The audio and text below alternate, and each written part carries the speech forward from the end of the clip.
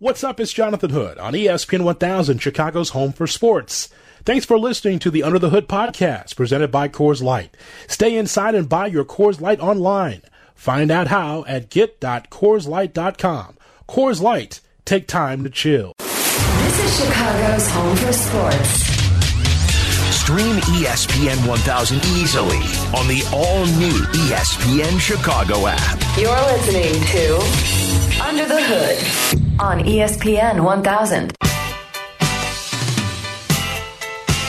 The Last Dance, the documentary was just tremendous, and it was just the first couple of episodes. It was just amazing. So we've been talking about The Last Dance, brought to you by Coors Light, and I tell you, every single night at 8 o'clock I give you something NFL draft, give you something Bears, but I got to talk about The Last Dance also with my guy, Chicago's own, the show pony Chris Childers from Full Ride on Sirius XM, ESPNU Radio, Channel 84, and he joins me here on ESPN 1000. Chris, as always, I appreciate it. Thanks for coming on the show. Yeah, man, it's always an honor. It's good to be here. What's up? How are you? You know what's up. You know what's up, Show Pony. You know exactly what is up. You know that this city is on fire for that documentary last night. And as a Chicagoan, you know the championship years is just amazing. And it's filled with drama, but also happiness because of the championships. So what stood out most about what you saw last night? Well, first of all, it feels good. You know, I live in Nashville now, and I've been here for, gosh, it's been a while. I guess I moved here in 2000, so a couple of years after the run, you know, after the sixth title and all that. I think I was in high school when it all went down. It just felt good to feel like I was home. You know what I mean? Like, I just, every memory came rushing back. I was really lucky during that era. My dad's company had a box there at the UC, and before that at Chicago Stadium.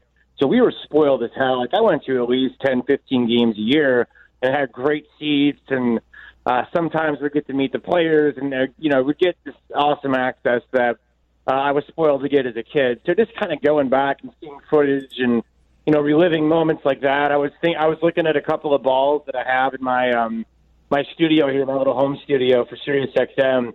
And, you know, it was just kind of cool to just stare at my Bill Wennington ball that I waited in line at Sport Mart for when I was a kid. And Tony Kukoc, I waited in line for him at some sporting goods store, I don't even know where, somewhere in Vernon Hills when I was a kid. But it was just cool to see those guys and to look at MJ and to think back on those years. So I thought it was really cool. I think what was really kind of fun for me was hating Jerry Krause all over again. I mean, just everything about the two episodes. He's the villain. And remember back to that era and how much we hated him. Like, we loved that team. So, it was, you know what I loved the most about it, too? And I said this earlier to a friend. I said, I think the thing that I loved the most about it is that the players hated him as much as we did. As a city, as a fan base, as Bulls junkies that filled the United Center on a nightly basis. Like, we hated the guy, and for good reason. And I think it's kind of neat to know that internally he was despised to the point that MJ would always give him a hard time. The Pippen stuff was well documented in the second episode when it came to the money and all that kind of stuff. Fascinating to see a guy that was so in love with himself while they had the best player in the history of anything on the roster. Like, how can you put yourself above that? Just enjoy the damn ride and shut up. But it was just kind of amazing to go back and think about, as a fan, you know, what it was like to adore those guys, to love Scottie Pippen, to love Michael Jordan, to love Luke Longley, all the way down to Judd Bushler, you know, being a Bushler fan and guys like that. And the guy who's the general manager who's pulling the strings was just so despised. And I think that's one of the things that just stood out to me is that how disrespected he was behind the scenes and how much he was hated in the city. You know, just being reminded, I think in the first episode, they showed him during one of the ring ceremonies and the chorus of boos. It's like Roger Goodell at a draft or, you know, Gary Bettman at anything, NHL. Right. Just the chorus of boos, you know, it was like that for Krause. And could you imagine just his existence, just, you know, having the job that he had, having the power that he had and the championships, the rings, and the players that he was, you know, technically the boss over, and to have the existence that he had, yet to be so disliked. You know, they documented the fact that he was picked on as a kid. I mean, it had to be a really kind of I'm sure he's an odd, fascinating mental study. You know what I mean? If you went inside the mind and psyche of Jerry Krause. What is interesting to me, Chris, is that you fast forward to today, and John Paxson's that guy. I know. You know, as John Paxson was a player, and we just went through the whole, for about 10 minutes, the whole Indiana Pacers Bulls thing where Jordan was on a minutes limit, and like Stan Albeck wanted to put him in, but he's like, Krause says, I can't put you back in because if I do, I'll get fired. And we fast forward all the way to Paxson in the same spot as GM with the stopwatch on Joakim Noah, and Vinny Del Negro kept Joakim Noah in the game. And that's the pulling the tie incident of the confrontation between Paxson and Vinny, where he's pulling Vinny's tie and yelling at him and all that. And so it's just, to me, we see what happened in the past, and it's amazing how John, as great as John was as a player and affable and all that, Chris, he didn't learn from the Krause years. It was the same things that we see today, we saw back then. Not everything, but just glimpses of Krause behavior from John. It's incredible how the documentary has really put a spotlight on it, and how we can really talk about it like this. I'm totally with you. I was thinking about the same thing. I have this John Paxson bobblehead that sits on my desk. And I was looking at it last night after I was watching the episodes, and I was just thinking about what he was to me, like just what I thought of him as a player. Like, how much did we love him back in the early 90s and some of those early championships, the first three, and what John Paxson was to the Bulls. I mean, as a kid, he was one of my early idols. I mean, this guy could shoot the hell out of the basketball. I love John Paxson. I mean, he was one of my favorite players growing up. Him and Horace Grant and guys like that, Bill Cartwright. I love dudes like that, the role players, if you will, on those first three championship teams. Craig Hodges was a guy that I loved. But John Paxson was a dude that I adored. And, he lived through Jerry Krause. He was there. He saw that. And it is kind of wild. Maybe you learn from what you see. Maybe that at the end of the day is kind of what we're seeing, is that just through, Jerry Krause oozing his whatever osmosis into John Paxson, we see the same kind of patterns and practices from John Paxson over the years. It's kind of wild, right? It's like Jerry Krause without winning.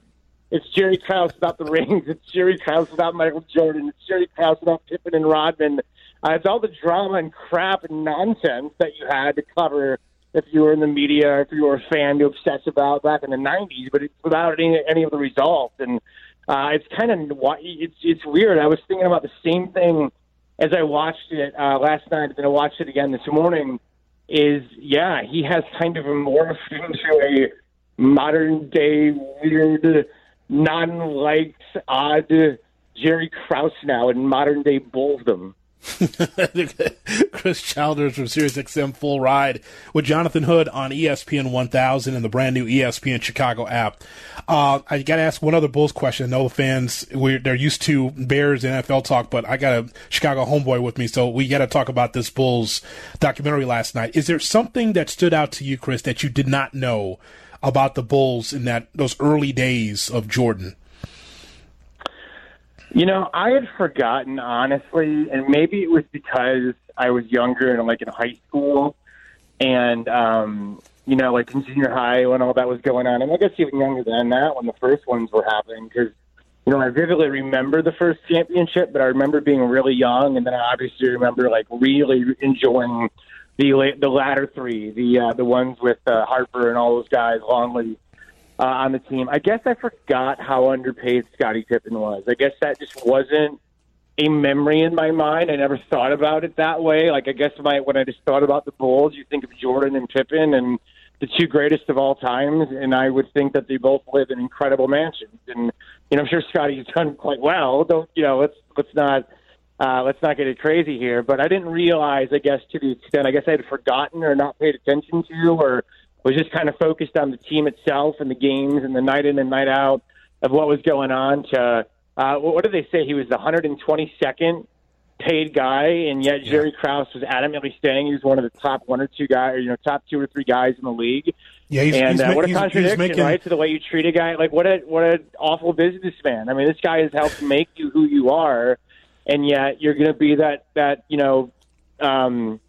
who's the guy I'm thinking of? The awful boss, the old owner of the Blackhawks. Bill Wirtz. Yeah. That Bill Wirtz kind of dude. You know what I mean? That hardline mentality and not being loyal to the people that got you there. And, I think that's it's unfortunate. It's unfortunate to see that. So I didn't really realize the way, I guess I forgot to an extent, the timing of Scotty's injury and when he wanted to have the surgery and how that was kind of a middle finger to Jerry Krause. And I guess all of that, I'd forgotten over the years. And I just remembered the 6 titles and the celebrations in Grant Park and the cigars and, all the cool merchandise I used to buy.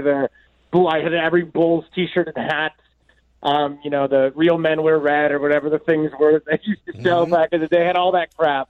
I still have an old brick from Chicago Stadium sitting on one of my shelves right now that I'm looking at from one of those days. So I forgot how, I guess, financially mistreated Scottie Pippen was because everything in my life as a Bulls fan was Jordan and Pippen, and they went hand in hand. By the way, so that the amount of money that Scottie was given in that contract, that's the equivalent of Andre Roberson now. So that gives you an idea. Yeah, isn't that amazing? That's crazy. Not great. That's crazy, dude.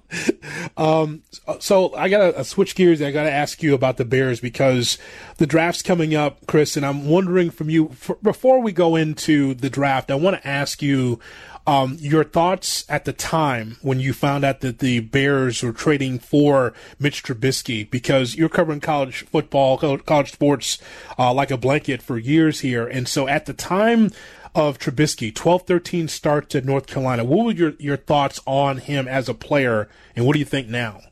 I'm trying to remember if I was on with you. I might have been. I know I was definitely on the station the night of the national title game. Tell me if I'm wrong. Night of the national title game in Tampa, it was Clemson versus Alabama. Was I on with you that night? Because you asked me about somebody asked me about the quarterback situation. You might not remember, but it must have been you. Either way, it doesn't matter.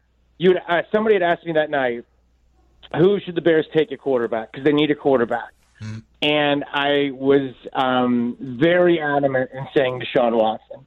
I said, Deshaun Watson is that guy. I was like, what else do you have to see? This guy has lit up an NFL-like defense. Don't get it wrong. I mean, go look at the guys that Alabama has and the factory and how they're sending guys left and right from their 2 deep every year in the NFL draft. You'll see it Thursday. You'll see 6-7 guys again taken in the first round of the NFL draft. I mean, that's Alabama. They are a factory right now in college football. It is incredible how they're just pumping guys out left and right, and what they've become overall is just, Nick Saban and what they build there at Alabama. So I think the draft, I totally lost the train of thought. Remind me what I was saying real quick. I was looking at something. Remind me what I was saying. I was looking at the box real quick. You thought Deshaun Watson should have been chosen. Yeah, so okay. So I remember. So somebody asked me about the quarterback, and I said, Watson's got to be the guy, right? Yeah. Deshaun Watson has to be that quarterback. So, and I was like, what else do you need to see? He just lit up Alabama twice and just destroyed those guys and lit them up. Mitch Trubisky, I said, look, this guy hasn't played a lot. There's nothing there. I know that here's the thing that pisses me off about scouts. Here's the thing that drives me nuts sometimes about front office general manager dudes, okay? Like, this is what drives me insane about those guys, because they look at the body types and they look at the arm strength or whatever, and they look at what they see in the combine and they drool. And I think that's what happened with Mitchell Trubisky. It's the same thing, guys, that's going to happen with Jordan Love on Thursday. Jay Hood, it's the same thing. I mean, telling you, Jordan, he's going to go somewhere high, and it's because of what happened at the combine, because they saw what he could do, throwing it down the sideline and all that, and the arm strength. I don't believe Jordan Love is a big-time NFL quarterback. I do not believe that. But you're going to see guys that kind of just fall in love with a body type. I think that's what the Bears did. I said it from the first second that they did that. I said, why would you trade up to get Mitchell Trubisky? Why are you doing that? There's better, more proven, talented guys. I mean, look at the NFL right now. Let's not say that college football and what happens, this is not 1997. That the results in college football don't matter. And if you want an absolute point-blank evidence of that, go look at Lamar Jackson. because that's another guy that we kept saying in our world on the college side of it. The NFL folk look at the intangibles and the height and weight and all that crap, and they say, the guy's not big enough, good enough, whatever, even though we've seen Russell Wilson and Drew Brees and what's happened over the years. And look at the results. Look at what you see. So I think we've seen guys like Lamar Jackson had this incredible year. We've seen dudes right now show that what's happening with the modern-day offense in college football can matter. Now there's Baker Mayfield and the Browns, so it's not an exact science. But Mitchell Trubisky was never a guy that anybody in our world, on our side, that looked at and thought that was smart. And as a Bears fan who knew damn well what he was and what he would be as a pro, thought it was the dumbest thing ever. It was one of those things where I threw my hat down and I was like, I feel like a Jets fan at the draft, where I just want to cry and boo and pout and vomit, because that's how bad. And I knew that it was going to set it back. You know what I felt like, honest to God, and I was telling Neuheisel this morning on Full Ride. I said when they drafted Mitchell Trubisky, I felt like they drafted Caden McNown. Mm-hmm. And if you're listening to this show right now in Chicagoland and you were there and you were living in the city during Caden McNown, it was a high draft pick, big flashy, UCLA, sexy, not the arm, because he never had an arm that was, he threw out quack, quack, quack ducks all the time in every game. But, he reminds me of Caden McNown. It was one of those things where it's like, you are going to put your franchise. Look at that defense. Look at this team. Look at how far this team could be capable of going. And you're putting this guy at the helm. And as a Bears fan, and I know you guys echo this, it's frustrating. Yeah. As a kid, the best quarterback that I had in my lifetime as a child was Jim McMahon. Jim McMahon wasn't that good. He had a great surrounding cast, certainly with Willie Gault and Walter Payton and all the other guys they had on those teams, but that's the best one. Is Eric Kramer number 2? Is Jay Cutler number 3? And meanwhile, we've had 2 of the greatest of all time with our rival up north. Yeah. And yet we think Mitchell Trubisky is the answer to Aaron Rodgers. It's the dumbest thing ever, to answer your question. And I'm sorry I forgot what I was saying. I get excited about Alabama. Yes, I understand. I understand. Well, lastly, and I appreciate your time, I want to know about, sometimes, Chris, it's hyperbole when there's this thought of, this is a great group of quarterbacks. It's a great group of safeties, all that. But when as a college football fan, when I look at the list in front of me of wide receivers on this depth chart I'm really excited about the next level of wide receivers. I'm looking at 15 deep or more of guys that can pay dividends, depending on the team they're with, to really get it done. And the Bears need to have someone on the other side of Allen Robinson, for sure. It's no shot at Anthony Miller. I just think you need another speed demon on the other side. What do you think of the wide receiver core, and can the Bears strike gold with somebody from this draft? The Bears part of it, I really hope so, and I think there's plenty to go around. To your point, I think there is going to be options out there for the Bears to go get somebody to be that complement to Robinson. So yes to that question. As far as the wide receiver depth this year in the draft, I think it's going to be really fun to see where these guys go in the first round. Alabama is a team that I study a lot. I do 2 shows a day on Sirius XM when things are normal, non-coronavirus and quarantine and whatever this has been for the last 4 or 5 weeks. But I do 2 shows a day. So I do Full Ride, which is national college football, and then in the afternoon I do the SEC Today. And I say that to say that I have watched a ton of Jerry Jeudy and I've watched a ton of Henry Ruggs, and I'm not sure which one I'd rather have. I think they're great for different reasons. Jerry Jeudy is the classic stretch the field kind of dude, and he's really good at it. And I think he's going to be a bona fide big-time weapon for whoever takes him. And Henry Ruggs is just damn fast. You get that guy in the open field, and he's so explosive. And he's a guy that, you look at Alabama football. Yatu is a hell of a quarterback, but think of the luxury. For this guy in this modern-day RPO offense with those 4 modern-day horsemen they had running around, Tua was just, throwing to guys that were wide open. And Henry Ruggs is so fast that when people were trying to cover the run, Henry Ruggs was 5-10 yards behind guys. And it was impossible for even in the SEC with the speed we see defensively, for people to keep up. So that's what you see. That's what you have there. And a Henry Ruggs, there's just a lot of value this year at wide receiver. When you look at some of the other guys out there, how about Justin Jefferson and the way he just emerged this year and the name that he made for himself at LSU, and it helped to have a quarterback that threw 78% on completion percentage, and Joe Burrow, but he's a guy that I think is a real good value. CeeDee Lamb has been so good with multiple quarterbacks there, and I think the way he's been able to gel with Hurts and Murray and those guys over the last couple of years and just be that bona fide game breaker where they need him to be that guy in that offense, he's been incredibly explosive. Higgins is a guy that I love. Laviska Shenault, got the beautiful body that we talk about they love in the NFL. He's a guy that I love. It goes on and on and on. I mean, we could talk about wide receivers forever. So, great wide receiver draft. But before you let me go, and I know we've been on long, and I know how radio works, I'm sure you're telling me goodbye soon.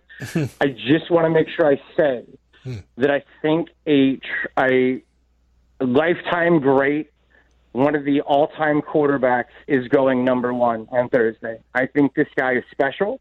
I think that anybody that doubts it doesn't understand what we know on our side. Not to say that scouts and NFL people aren't brilliant people. They're there for a reason. But what else do you need to see? This kid is incredible. Joe Burrow is fantastic at reading defenses. He's got that innate ability to just know where things are going to be at a certain time. He's obviously got the arm strength and the skill set to match that. Guys, he blew up Oklahoma, Alabama, Georgia, Clemson. The list goes on and on. Florida, Auburn.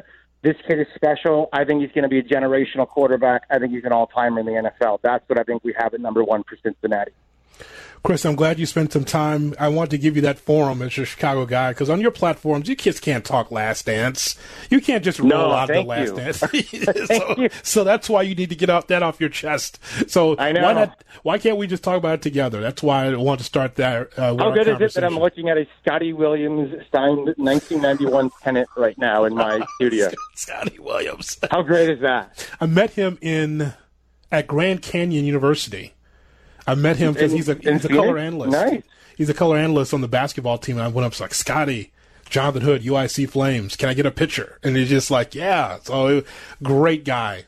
And it was is really Grand Canyon and UIC in the same league? Because my buddy's coaching at Grand Canyon now. No. It's okay, I was like, that's weird. So it's a non-conference game. I got it. Non-conference game. And by the way, that place rocking. I heard it's rocking. Dude, the loudest place I've ever had to do a game is That's Grand what I Canyon. heard. Oh my God! So it's like weird, right? Like nobody would think that ever. So sold out every game, and it's Dan Marley's team, and just so they bring in like the big woofer speakers, right? For intermission and for timeouts, that thing is rocking. So if you're the opposition, you can't hear what's going on. It's a party with glow sticks and lights and strobe lights and everything during the timeout. I have never been to a place. It was a rave for 2.5 hours, and our team was frazzled. I gotta go, man. Now that my buddy Bryce Drew's there, I have to go because it sounds like I've heard that. It sounds really cool. It was crazy. I mean, a campus that was all about it too. It's like, okay, we're not going to the basketball game. We're going to a party, and that's what it was. It's like an enormous campus too, from what I hear. Doesn't it have like 60,000 kids or something nuts? Yes. That's crazy. Who would think? Grand Canyon University. You can call me later. We can talk more about it. Let's do it. We should talk sometime. We should be friends. I thought we were. We are, but we should converse outside the radio. Chris Childers. There he is from SiriusXM Full Ride with us on Under the Hood with Jonathan Hood. Under the Hood with Jonathan Hood. How you doing? Follow us on the gram at IGJHood and at ESPN_Chicago. ESPN 1000, Chicago's home for sports. I thought Chris Childers and I were already friends. Eric, what happened there? I don't know what happened. Right, your relationship's different than you thought, huh? It's a work relationship. That's what it is. Guest-host relationship. Jonathan Hood on ESPN 1000 and the brand new ESPN Chicago app. We'll have Tales from the Hood. The Tales from the Hood, by the way, is more on The Last Dance. I mean, we're not going to do anything more special than break down the first two episodes of the documentary that took place on ESPN and ESPN2. And there's going to be episodes 3 and 4 this upcoming Sunday on the 26th. So I'm looking forward to that. That's going to be a lot of fun. Let me take a call here. Again, the lines are open for you. I can't believe I'm seeing a couple open phone lines in front of me here of ask you the question, what stood out most about the documentary? So my audience didn't watch the Bulls documentary last night. Okay, well, that's why we have a draft guide here so we can break down the Vikings, Lions, and Packers coming up, apparently. If you didn't watch the documentary, then why are you listening? You should be. I mean, that's the biggest thing that's happened in weeks in sports, and so I'm asking you what stood out most, and that's the open phone lines. Okay, cool. You know, that's why I've got the Our Lads scouting guide in front of me. We're going to break that down. See, that's why we do, Eric. We always come prepared on the show, just in case people are just sitting back, listening, and not participating in the show. There's plenty of meat potatoes in that draft guide too. So if we need to, we can dive right in. Well, I have it right here in front of me. So 312-332-ESPN is our phone number. North Lawndale. Here's Ron on ESPN 1000 with Jonathan Hood. Hello, Ron. Hey, Jay Hood, how you doing, man? First time caller, but I listen to you all the time. Thank you. I appreciate you. I've been on hold for an hour, so you guys need to give me 5 minutes to hit me out, and I'm going to get it to you on the raw from a different perspective. So now, Jerry Reinsdorf bought the Bulls for about, $20 million, right? Something like that, whatever it was. Mm-hmm. Now, if you think about it, after they won the championship, Jordan was going to be a free agent again. Scottie Pippen was going to be a free agent, and Phil Jackson, right? So Jerry Reinsdorf, being cheap as he is, he didn't want to pay that $36 million to Jordan again, probably $15 million to Pippen, and the $10 million that he would have probably had to give Phil Jackson, all three of them to stay another year, which would have been more than what he paid for the whole franchise. So that's why he allowed Jerry Krause, who's probably the biggest villain in the world now, to, after the press conference, right after Phil Jackson signed that $6 million deal, he went right on press conference before the season even started and said, no matter if he go 82-0, he's not even coming back. So how do you allow a coach, the general manager, to go on and do a press conference before the season even starts and make a statement like that? If somebody would have did that in today's sports, they'd have been ran. That's incompetent. He would have been ran out of town. So Jerry Reinsdorf, being the cheap as he is, he probably was happy that they bring him back because it saved him a lot of money. So I think he put money over trying to win another championship. And I just so happen to, had the fortune of working for Tim Grover. So I can tell you some stories about Jordan in the pickup games. He never lost. He never lost. And when he got through whooping somebody, he'll say, go sit your BA down. So, I just want to leave it at that. And thanks for the call. No, thank you for the call, Ron. Now you lose line open. 312-332-ESPN is our phone number. I just, so that stigma of the Bulls not spending money is going to be there. And coming up, we'll talk more about the Bulls in this documentary because, and I want to leave you with this one thought, and I'll talk to Nick Friedel about this in an hour from now. We'll have Nick on the show because he covered the Bulls for a decade and wrote about a lot of this with the Bulls leading into last night's documentary. I want to put this on the poll, Eric, at ESPN 1000. Ultimately, will this Bulls documentary hurt or help the Chicago Bulls moving forward? Would it hurt or help the Bulls moving forward, like in 2020 and beyond, in the Arturas era? Because I think it's compelling to see the stories of Krause, Reinsdorf during that era of the championships. And then, of course, going through this now with the Paxson regime, Gar Forman, now that's changed after all this with Scott Skiles, Vinny Del Negro, with Tom Thibodeau, with Fred Hoiberg, all this, right, to where we are right now.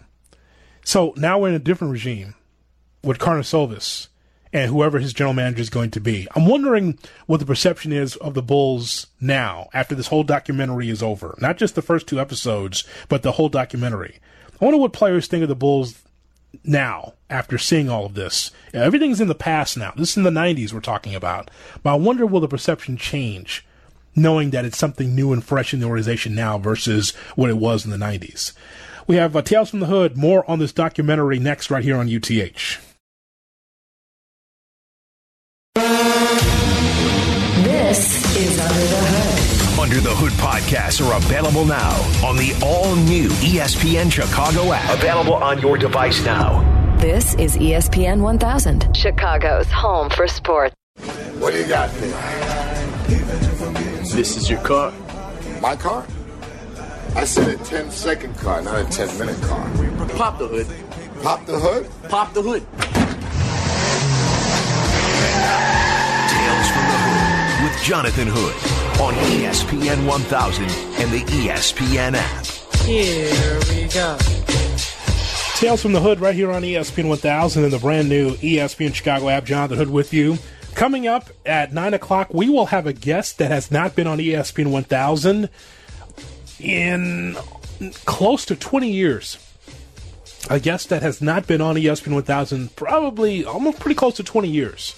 We'll tell you who that is coming up, that knows the Bulls like the back of his hand. That'll be coming up at 9 o'clock right here on ESPN 1000. Tales from the Hood, stories of sports, entertainment, everything else in between. Or, Eric, the Bulls documentary last night. We're gonna add that to the piece. The sports, entertainment, everything else in between, and the Last Dance documentary. Right, all encompassing right there. Entertainment and sports. Like, man, oh man. Oh, by the way, just as an aside before we dive into your notes, you know, it takes someone like you to be able to get with Babyface and Teddy Riley and tell these two, hey, guys, maybe you should have your music battle on a platform that's a website so everybody can be able to log on. They're having this battle on Instagram. They tried this on Saturday, and all the memes and Spice Adams was just rolling on Teddy Riley, who was, who was great in the New Jack Swing era, and Babyface, of course, from Indianapolis, a guy that's been great for generations. And these two are going to be going back and forth, you know, with a music battle, pretty much, right? They're playing their hits. Then they put it on Instagram, and Instagram continues to freeze up. And, you know, you go there, we're having trouble loading this video.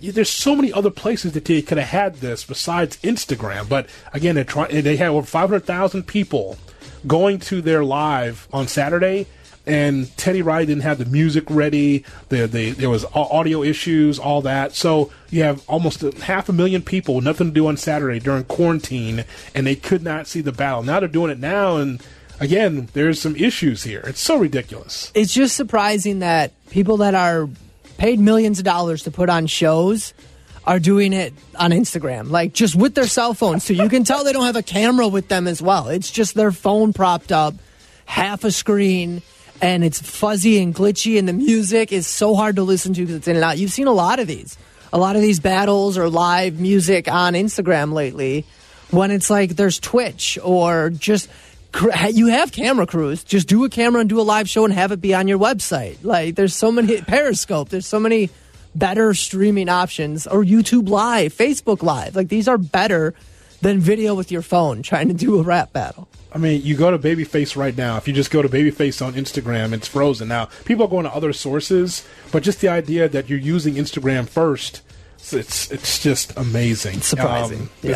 So usually this is a segment where I was able to talk about a lot of different things, but as someone that's younger than me that watched the first couple of episodes of The Last Dance, what's on your yellow pad based on what you saw? So because I'm younger than you, it's on my notepad on my phone. To start. You could have rolled with me, but that's fine. The very first thing that, like, the all-encompassing thing that stood out to me in this was the amount of, like, disrespect and hatred and just barbs constantly thrown at Krause.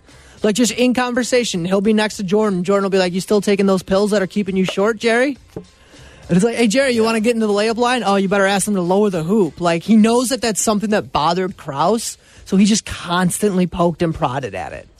And that level of just disrespecting their boss was insane to me. You're not young enough to consider that bullying, are you? Because a certain section of the audience would look like it, they say poor Krause, but understand that Krause was a bad guy in a lot of respects, and didn't have the best people skills, and thought that he was the biggest dog in the yard. He thought he was bigger than Jordan and Pippen and the other players. Right. It's more of a battle of egos than it was bullying to me. It was two guys who think that they deserve the spotlight, and really only one of those guys do. So that to me was just, it was insane to watch them. And as we brought up earlier in the show, that's a decade-long worth of hate and vitriol built up with Jordan. Like, he dealt with this man for a decade, and he was at his last ends with it because he's tearing apart this team and won't let Michael run it back.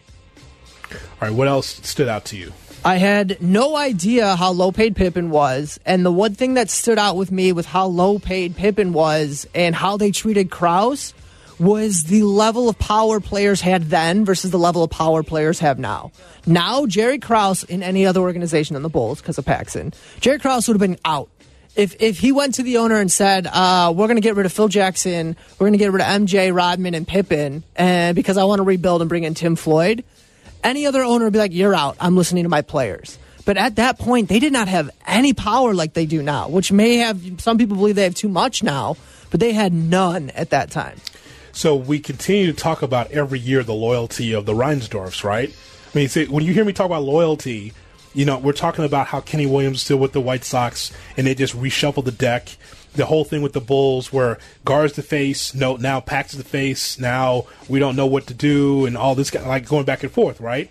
Well, that also accentuates the loyalty factor in that you would rather listen to Jerry Krause, who want to blow this up after the 5th championship instead of, I don't know, the cash cow, the face of the league, Michael Jordan.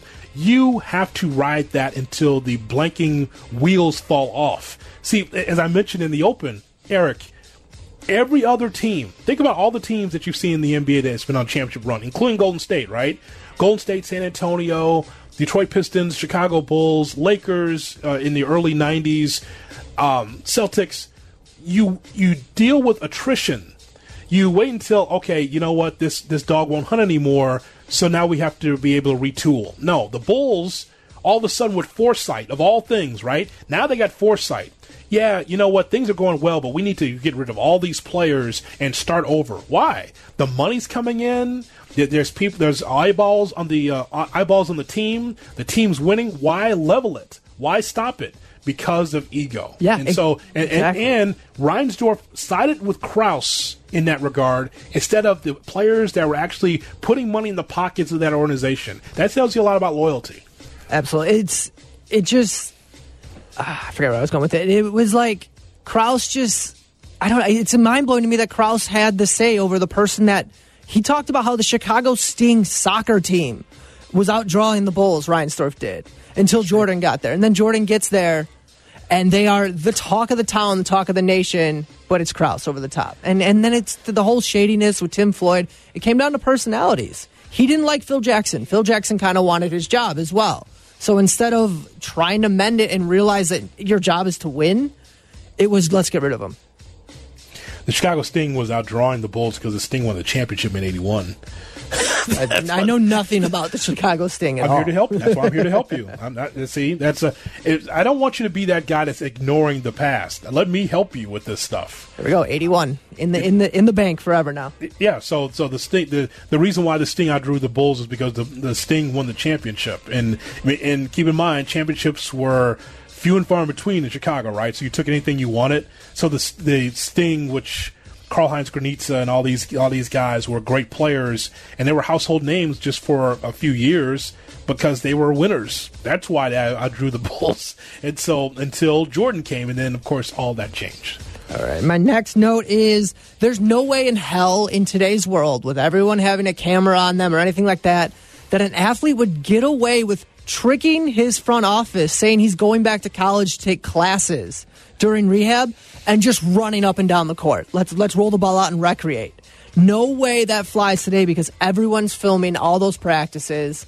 He came back and they had he told Krause, and Krause, he wet himself. He couldn't believe that he was running around. Imagine you, the owner, all of a sudden MJ's like, oh yeah, I'm ready to go. I've been playing 5-on-5 for 2 weeks now. Yeah. When you have lost track of your player, that's also incompetence, is it not? It's crazy. I mean, you can't be in North Carolina every step of the way, but there would be a representative around the asset, around the player, to make sure that he's okay. Oh, you're not rehabbing here? You're in North Carolina? Okay, cool. We're going to send someone down there to make sure that you're doing okay. That's what happened in the modern day. Back then, Jordan did whatever he wanted to do, and he was not just lounging and partying. He wanted to make sure that he was ready. That shows, again, a different level of athlete that was getting ready in college, at his old college, to make sure he's back on the floor. Yep, and then it's crazy to think that Jordan was in college playing hoops for 3 years and wanting to come back for a fourth. That was that generation, but now after that freshman year where he had that massive second half of the season, he's making the jump right away. He spent 3 years, like college basketball got to enjoy Michael Jordan for 3 years. That's not what we'd see now. It was a great time as a kid, right, to watch college basketball and knowing that the best of the best were battling into their junior and senior years. And by the way, watching Jordan, North Carolina against Ewing at Georgetown, that was the beginning of the end for Ewing. That was it right there. Even in college, right? It's like Jordan is putting up the big shot against Ewing, and now they have to meet each other when Jordan's with the Bulls and Ewing's with the Knicks. And it's like, so I remember this guy in college, he was killing us, and now every step of the way, Jordan was killing Ewing, and Jordan was able to get on top, winning championships, and Ewing never did. So that whole rivalry started in college, and Jordan was the hammer and Ewing was the nail. That was crazy. My last one is, so after that game against the Celtics, where the two games where Jordan had the 49 and then the 63. That's his second season, and in that second season, he only played 19 games. So he's a season and a quarter in. And after that game, both Bird and Magic Johnson, who were the league for the last decade, were 100% the NBA, both right away, 2 years, not even, a year and 20 games into his career, was like, this guy is the most talented player in the league. I can't imagine a player now coming in the league and everyone even the stars of the stars are like, yo, this is the dude now. Yeah. How about that? That was when you sit back and all right, now it's fine when they say it now, but they're saying it as they're on top of the world still. That 86 Celtics team could be argued with the Bulls in 95 as the best team ever. And Bird steps back and is like, yo, he is not real. He is a god dressed up as a basketball player. And I want you to just juxtapose the Jordan 63 in a loss and compare that to what you see today, right? Somebody can have a great game, a young player can get 63, and now someone's at a desk yelling back and forth and whether or not that guy's selfish or not, right? Going back and forth. Jordan grew from the loss. It was one of my favorite games, even though it was a loss, but imagine how that would be perceived today. And that's why, Eric, I keep telling you, and again, we're not that far away in age, but just the point is that I grew up in an era where you're just watching the coverage and enjoying the athlete instead of tearing the athlete down 9 times out of 10. Right. Like you said this earlier, if Harden or Westbrook had those games in a loss, it's the easy fodder on First Take is not winning basketball. And they're going to yell at each other about it. I always remember that the first championship I remember as a kid was the 81 Sting championship. There it is. So just right. So put it down. I mean that's why the Sting was outdrawing the Bulls. And for anyone to say was soccer ever over in Chicago? Yeah, just for a few years with the Sting, and then Jordan came in, and then Peyton came in. Don't forget about him now. Yeah. So that was my childhood. I was 9. There you go. So celebrating the ships. Absolutely. Yeah. I was a mere child, not understanding why they kept kicking the ball, but I know they were winning, and there was a ticker tape parade.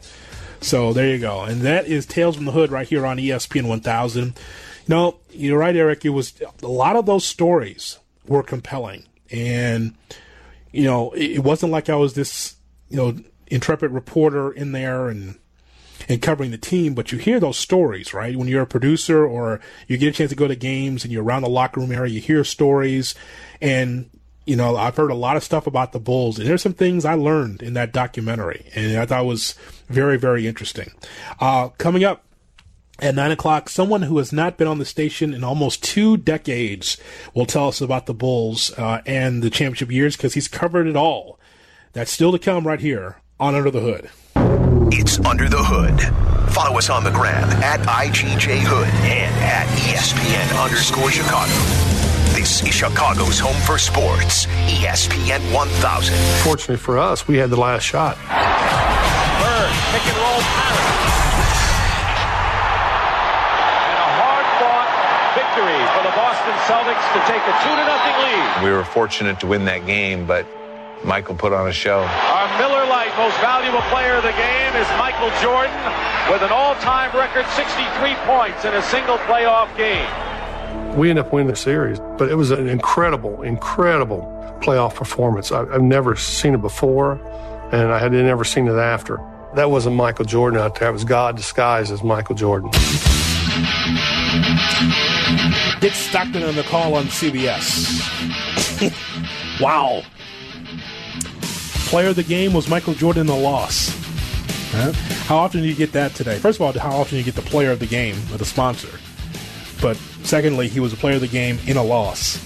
That's how tremendous that Michael Jordan was. As we talk about this on ESPN 1000 and the brand new ESPN Chicago app, yeah, the documentary The Last Dance. And we only saw the first 2 episodes, and boy, there's going to be more coming up next Sunday, and it's going to be great. Scottie Pippen, to me, and the story of Scottie Pippen is something that we have to delve into a little bit more here, because I saw Scottie Pippen's ex-wife weigh in on social media, talking about this bad 7-year, $18 million deal or whatever it was that Pippen signed. And Larsa Pippen jumped in on social media, says the career earnings for Pippen was over $109 million. And Larsa says, thanks for your concerns, but Scottie did okay. I don't know why she decided that she wanted to just, jump in on that, as Larsa filed for divorce back in November of 2018. But it's kind of weird that she jumped in with that. But I think it's very easy to do a Google search to know how much money Scottie Pippen made at the end of his career. It's fine. I don't know why she decided to jump in. But I also believe that the 7-year, $18 million deal, on the surface, you're like, boy, that's not a lot of money for a guy that was so great. But the point is that he had to sign that deal because he had to take care of his family. And again, if you don't relate to poverty or those that went through poverty, then you won't get it. So this conversation is not for you. But when you are dirt poor, like they were in Arkansas, my family is from Arkansas, from Hope and Forest City, Arkansas, and they knew what it meant to be in poverty. They knew how it was so difficult to scrape 2 nickels together to try to be able to survive. But again, if you didn't go through that, or if you're not interested in that part of the storyline and you want to harp on the 7-year, $18 million deal, how bad it was, and try to find negativity in that, that's fine. But from my standpoint, I get that Pippen had to take care of his family, because that's the number one thing. They didn't have anything when he was in Central Arkansas. And for him to be able to give back, that's great. And ultimately, you knew Pippen was going to get his. He was able to get a nice balloon deal at the end of his deal with the Chicago Bulls, went on to Houston, Portland, other spots, and he was able to make, as Larsa put out there for everyone to know, over $100 million in his career. So he's got generational wealth. He's taken care of. But just at the point in time of this documentary, and they're talking about Pippen as a young player, yeah, he deserved to have a lot more. And I understand the money, as far as the salary cap, was not in a position before the big TV deals kicked in. I understand people couldn't make the huge amount of money at that particular time. But in the end, he got his. And this is what Pippen talked about, right? In the documentary, he goes, eventually I'll get mine. And he got his. And I'm glad that he did, because he had a great career, one of the top 50 players of all time. He was the Robin to Michael Jordan's Batman, and 6,008 years, the rest is history. It's great. We're going to talk to someone in 2 minutes that has not been on the station in over 2 decades about the Chicago Bulls. That's next, right here on YouTube.